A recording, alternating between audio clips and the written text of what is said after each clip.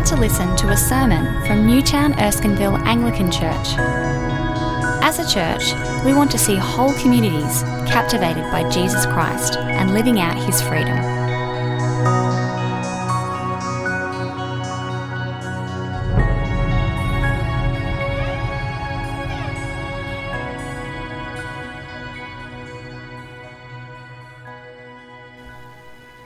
The second reading is from Galatians chapter 3, verse 26, which is on page 1153. You are all sons of God through faith in Christ Jesus. For all of you who were baptized into Christ have clothed yourselves with Christ. There is neither Jew nor Greek, slave nor free, male nor female, for you are all one in Christ Jesus. If you belong to Christ, then you are Abraham's seed and heirs according to the promise. What I am saying is that as long as the heir is a child, he is no different from a slave, although he owns the whole estate. He is subject to the guardians and trustees until the time set by his father. So also when we were children, we were in slavery under the basic principles of the world. But when the time had fully come, God sent his Son, born of a woman, born under law, to redeem those under law, that we might receive the full rights of sons. Because you are sons, God sent the Spirit of his Son into our hearts, the Spirit who calls out, Abba, Father. So you are no longer a slave, but a son. And since you are a son, God has made you also an heir. We're walking through Galatians, and we've been walking with Paul a lot here. And what he's been doing through all of Galatians is calling the Galatian churches back to the beautiful central truth of the gospel, because they're in danger of leaving it behind and going on to other things. And so as we've walked through the letter, we've learned all these beautiful things that the gospel gives to us, that Jesus can give to us, that following the law and being an ethnic Jew just can't at all. Things like being saved by faith alone and getting a new legal, guilt-free verdict from God, about being given the Spirit of God, about being redeemed from the curse of the law, about not needing to be good enough to be acceptable to God. These are all beautiful things. I think tonight we reach the real summit of all those things. The real pinnacle of what the good news in Jesus Christ really gives to us, that nothing else in this world could ever give to you. I think sometimes inner West Christians are in danger of thinking that, well, I could just get on with being a good secular person, and that would look good enough to God. But what we see here is that there is something that the gospel gives that is so beautiful, unique, and powerful that when it detonates at the center of who you are, it really does change everything. And it really is only something that the God of the gospel is able to give. And that is the high privilege of being called sons and daughters of the living God. There is no other religion in the world. There is no other type or vision of who God is that could give that to us other than the God of the gospel. So really what I want tonight, I wish I could just get a little scripture grenade and chuck it in your heart and just watch it, because that's what this text should do to you. It's not enough for you to say in your head that you're a child. It has to detonate in your heart. So what I'm going to do is try and tell you 4 things from this text about being a child of God, being a son or a daughter of God, and why this truth should detonate in your life. First one is this. What does it mean to be a child of God, to be a son or a daughter? It means this. It means we have a seat. We have Jesus' seat at the table. We have Jesus' seat at the table. Paul opens, he says in verse 26, you are all sons of God through faith in Christ Jesus. Sons of God, that's the high title that we're looking at this evening. But did you notice how it's plural? It's a corporate identity. Being a child of God is not an individual trait. It's something that exists for a community. It's a social identity. And this is a really important thing for Paul to say. Because what the Galatian churches are being told is that to be a Christian, to be acceptable to God, you have to have the social corporate identity of Judaism. You have to belong to the Jewish people. You have to be part of that privileged few. But what Paul says is clever. He says, no, there's a better corporate identity, a higher one, a better one, a more beautiful one. Being a son of God, being of the community of the children of God. Now, what does he mean by that? Well, he says in verse 27, "For all of you who were baptized into Christ have clothed yourself with Christ." Now, baptized, being clothed, they're both kind of phrases for submerging someone. Baptism is like simulated drowning, right? You know that. That's why we dunk you under the water. We're trying to demonstrate that you're dead. So you get submerged in the water. Same with clothing. You get covered. Who you are gets behind a garment. Paul uses these two words to talk about the fact that when you trust Jesus, you get deluged with him. You get covered by him. You get intimately connected into his person, a unity with him, personal and deep. So deep is that submersion that it covers over even your identity in this world in verse 28. We'll get back to that. And he says, "For you are all one in Christ Jesus." All of you together have been united into Jesus, and you're sitting at his seat as one corporate identity at the Father's table. I don't know what your family table was like growing up. My table had 4 seats. Mum, Dad, Matt, Lauren. That was it. If you came over, you had to sit in someone's seat who was already at the table, right? You had to sit in Matt's seat or Lauren's seat or Mum's seat or Dad's seat. Now, Mum's seat, she got a really good chair. I don't know what that was about. You know, we had a whole nother table for guests because they weren't allowed at our family table.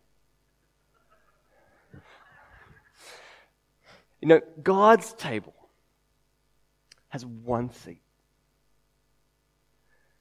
Belongs to Jesus. Jesus is the true seed of Abraham. He is the heir of all the blessings of God and all of God's promises. There is 1 seat in God's house, and it belongs to Jesus. If you want to sit in God's house, you've got to sit in Jesus' seat. And that's what happens in the gospel. What happens in the gospel is you get covered, submerged in Jesus. You get placed in Jesus' seat. That's what it means to be a son or daughter of God, to belong to this corporate community of sons and daughters who together form a body sitting in the seat at the table of God the Father. It's a stunning privilege. It makes us heirs according to verse 29. We receive all of the things that Jesus receives. Now, this truth should change the way you relate to your brothers and sisters. That's what Paul is doing here. He's saying, you know what? It doesn't matter if you're Jew or you're Gentile. It doesn't matter if you're circumcised or not. It doesn't matter if you follow the Jewish law or not. There is a higher social identity. Son, daughter. Is there a social lens that changes the way you approach other people in this service? Their age, their job, their background. Nothing should stand between us once we have been submersed together into Jesus Christ. You are sitting with fellow sons and daughters, and you know what? You're not a son or daughter without them. It's not just an individual thing. It's a corporate thing. Together we are sons and daughters. Let that define our life together, not anything else. See, the first thing about being a child of God is it means that we together are seated. We are in Jesus' seat at the table. But the second thing that happens, and the reality here, is that, well, if that's true, then we are really not who we thought we were. You know, you walked into church this evening and something happened today. I know. Something happens to everyone every day. Some real success or some real sadness, some real joy, some mundanity, something. You walked in here with a story in your head about who you are. It may have pent up over the year, might have pent up over this week, might have pent up or blown up today. I don't know. All of us walk in with this complex identity, parts that we play up and play down and all these kinds of things. Let me tell you, you walked in tonight, but you are not who you think you are. Because being a son, a daughter of God, reorders all of your other identity markers. That's what Paul does. Verse 28, there is neither Jew nor Greek, slave nor free, male nor female. The 3 social demarcators in the ancient world. gender, ethnicity, and slavehood or freedom. He says none of them matter. None of them are who you actually are. When you become a son or daughter, all those things are just relativized to such little significance in comparison to the beautiful status you've been given. See, all of us play up or down parts of our identity. I like to play up the Greek part of my identity. Aroney, I tell this cute story about an island off Greece and a people group who got pushed around the Mediterranean and etc. But every time I tell the story, Cass comes to me, my wife, and she says, "You know you're not Greek, right? You're like an 8th Greek. You're like 7/8 Welsh, or just white British boy, you know?" I love to play up the fact I'm Greek. I love to take that piece of identity and inflate it, but it's really a small part of who I am. You know, we do this with all types of things. Often we do it with our deepest wound, our deepest sadness in life, or with our last victory. We elevate that and make that the pinnacle point of who we understand ourselves to be. But when you become a son and daughter, that becomes elevated above all other things. All these other things become relative.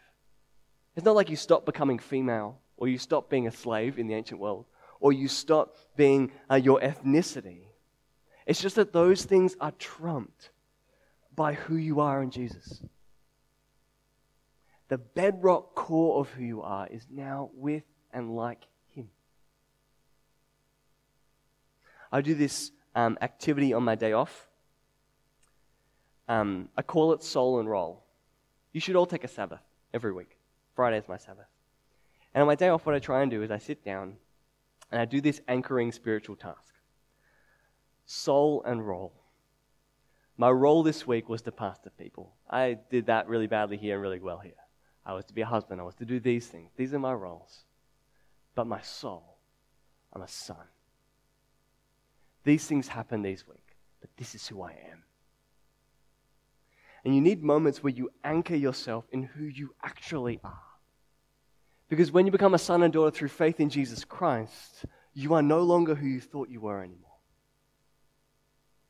That's not to say that the things that make you are not important. You know, Jesus is on about bringing Islamic Afghan men into the kingdom and Filipino women and ancient Carthaginian, Greeks. In their individuality, in their beauty, you and you and you and you, all of us gathered in, but who we are is sons and daughters. That's the second thing. The third thing about being a son or daughter is it means this. It means that we are no longer slaves. This is where Paul goes next. You see, we have this default understanding in our culture at this time that if there is a God, then we start really tight and close with Him. That we have innate perfection and connection to Him. But the Bible says the opposite, that we don't start as sons and daughters. We start as slaves. Here's what Paul says. He says, what I'm saying is that as long as the heir is a child, he is no different from a slave. Although he owns the whole estate, he is subject to guardians and trustees until the time set by his father. So J.K. Rowling's son or daughter, or Elon Musk's, or Steve Jobs, or Sheryl Sandberg, or I don't know, Mark Zuckerberg, insert rich person you admire here, they're children, right? They grew up in a privileged house, but technically, though they will one day inherit, millions, billions, when they are children, they have nothing. There's always a transition moment when they go from being just a nobody to being the inheritor of the Zuckerberg wealth, the Rowling wealth, the Sandberg wealth. There's a transition from being nothing to suddenly being the heir of all the things. And that's exactly what happened in the ancient world. Even if you were the heir of the house, you would grow up along with the slaves and you were no different to them. There was a moment of transition from being little more than a slave to being a son and an heir. And what Paul is trying to say here is all of us have a transition. We start as nothing, as slaves, and become sons and daughters. We don't start there. What he says is, so also when we were children, verse 3, we were in slavery under the basic principles of the world. Now that's a difficult phrase, basic principles of the world. But what he's describing is that every human being has a default religious slavery reflex. We are hardwired, almost, to enslave ourselves to some good thing. For example, I've had an iPhone for a couple of years, and it took me a while to realize that there was the Heart app there, the one that's built in, and it tells you how far you walked that day, how many steps. And I'm like, oh, data, sweet data. And all of a sudden, I'm like, how many steps did I go today? How far did I go today?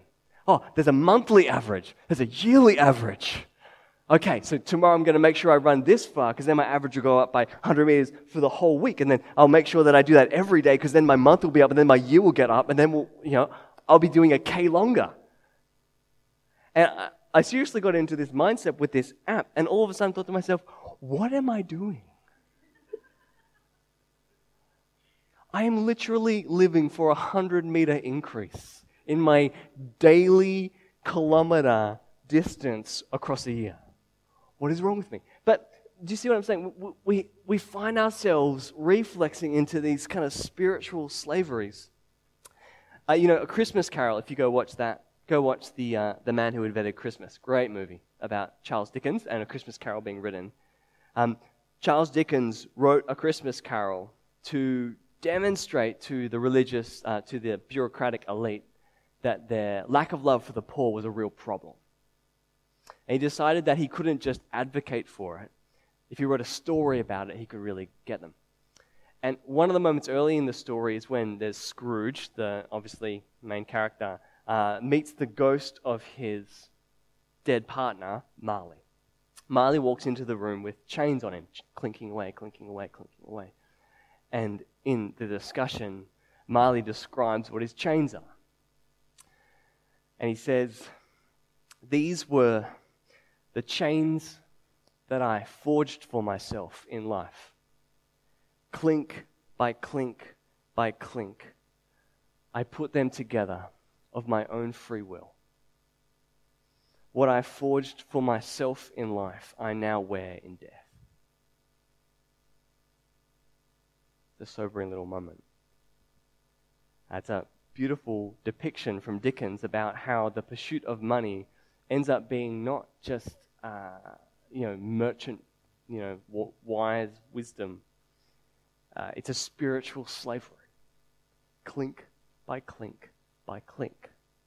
We enslave ourselves to good things that we think will give us rest and security in life, but just enslave us to constant, incessant doing. I wonder what enslaves you.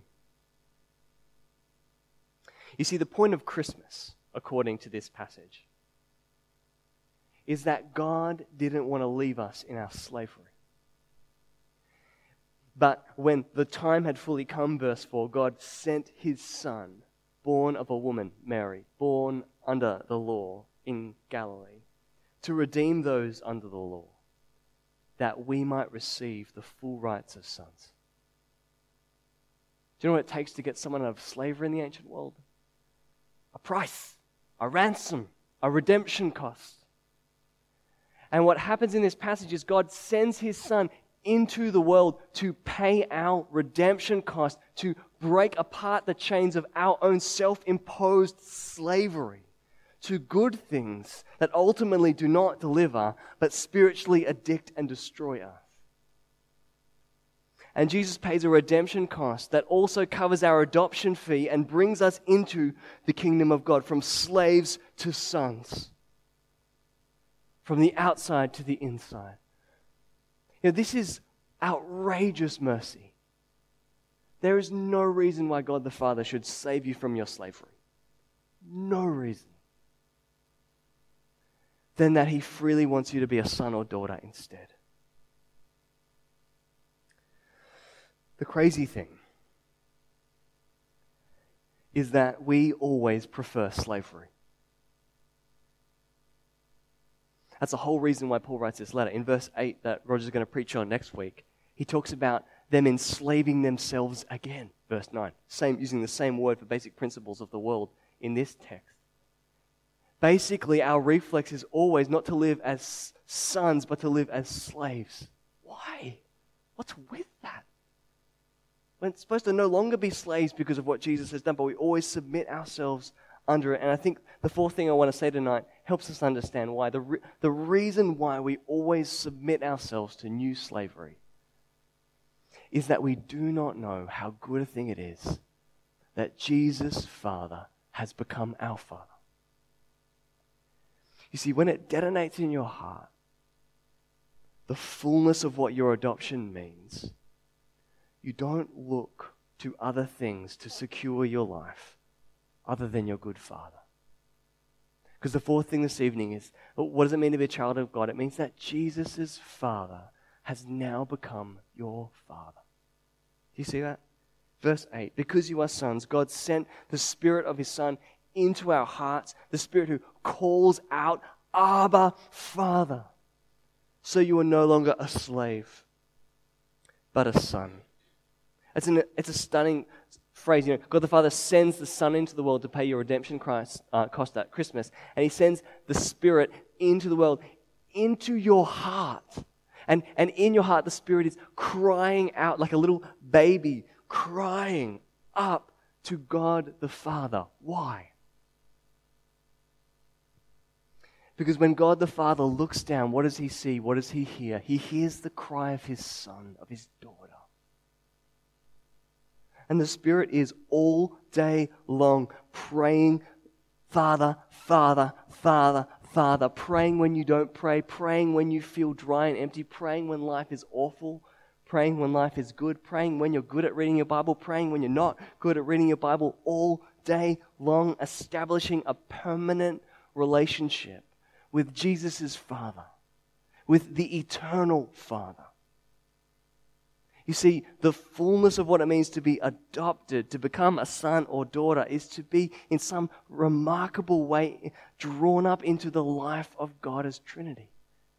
Through the person of Jesus Christ, bound to Him, God the Father is your Father. Permanently, deeply, remarkably, unendingly, unchangeably, freely, and eternally. You see, when that drops in your heart, when that detonates, when you know that God the Father has your back, that nothing will shift His love from you, that changes things. Let me try and bring it home and bring this to a close with this story. One of my friends showed me recently how a lot of stories coming out of Hollywood recently have been about fatherhood. Go search Marvel movies and fathers later. Mind-blowing. Last 10 years of movies all about fathers. But my favorite story about fathers recently was in Stranger Things. Netflix, right? I only get Netflix to watch the new Stranger Things season. And the last episode in Stranger Things is about a girl with superpowers. That's it. Executive summary. And during this season, she kind of becomes this pseudo-adopted child of this police officer who's had a hard past, lost a child, lost his wife. And they kind of become this pseudo-family. And at the end of the story, this girl has to defeat this evil thing and can't really do it. She's tried in the past and hasn't.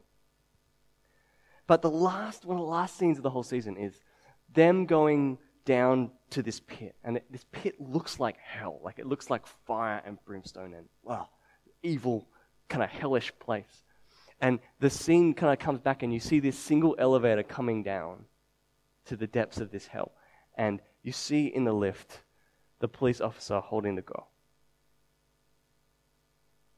And what happens is, the thing that she could not face, the thing that she could not do, she is able to do. Why? With a father holding her hand. Because the reality of the Christian life is when you know in your bones that Jesus Christ actually went to hell because God the Father wanted to adopt you to be his son and daughter. And that's in your bones. You don't submit yourself to any slavery. You can walk through hell. You can walk through dark places. Because your soul is anchored not in anything you do, not in anything you are, not in anything you have, not anything in the past, not anything in the future, but in the fact that Jesus' Father is now your Father. And he will lead you from here to eternity. Let's pray.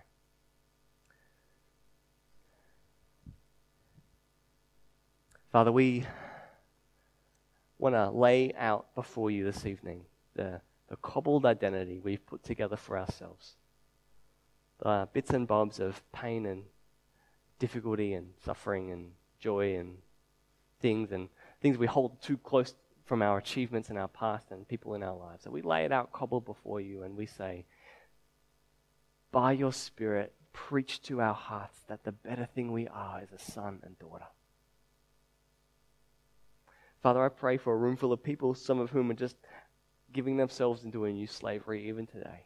And I pray, Father, that they would instead feel your hand in theirs. And the Spirit crying out to you.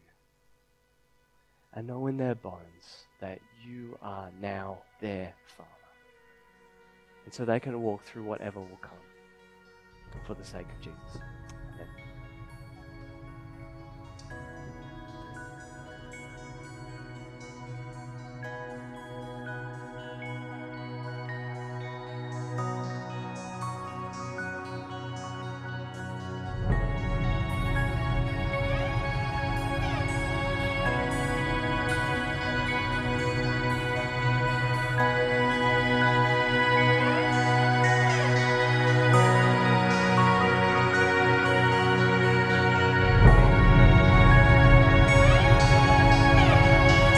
Thanks for listening to the Newtown Erskineville Anglican Church podcast.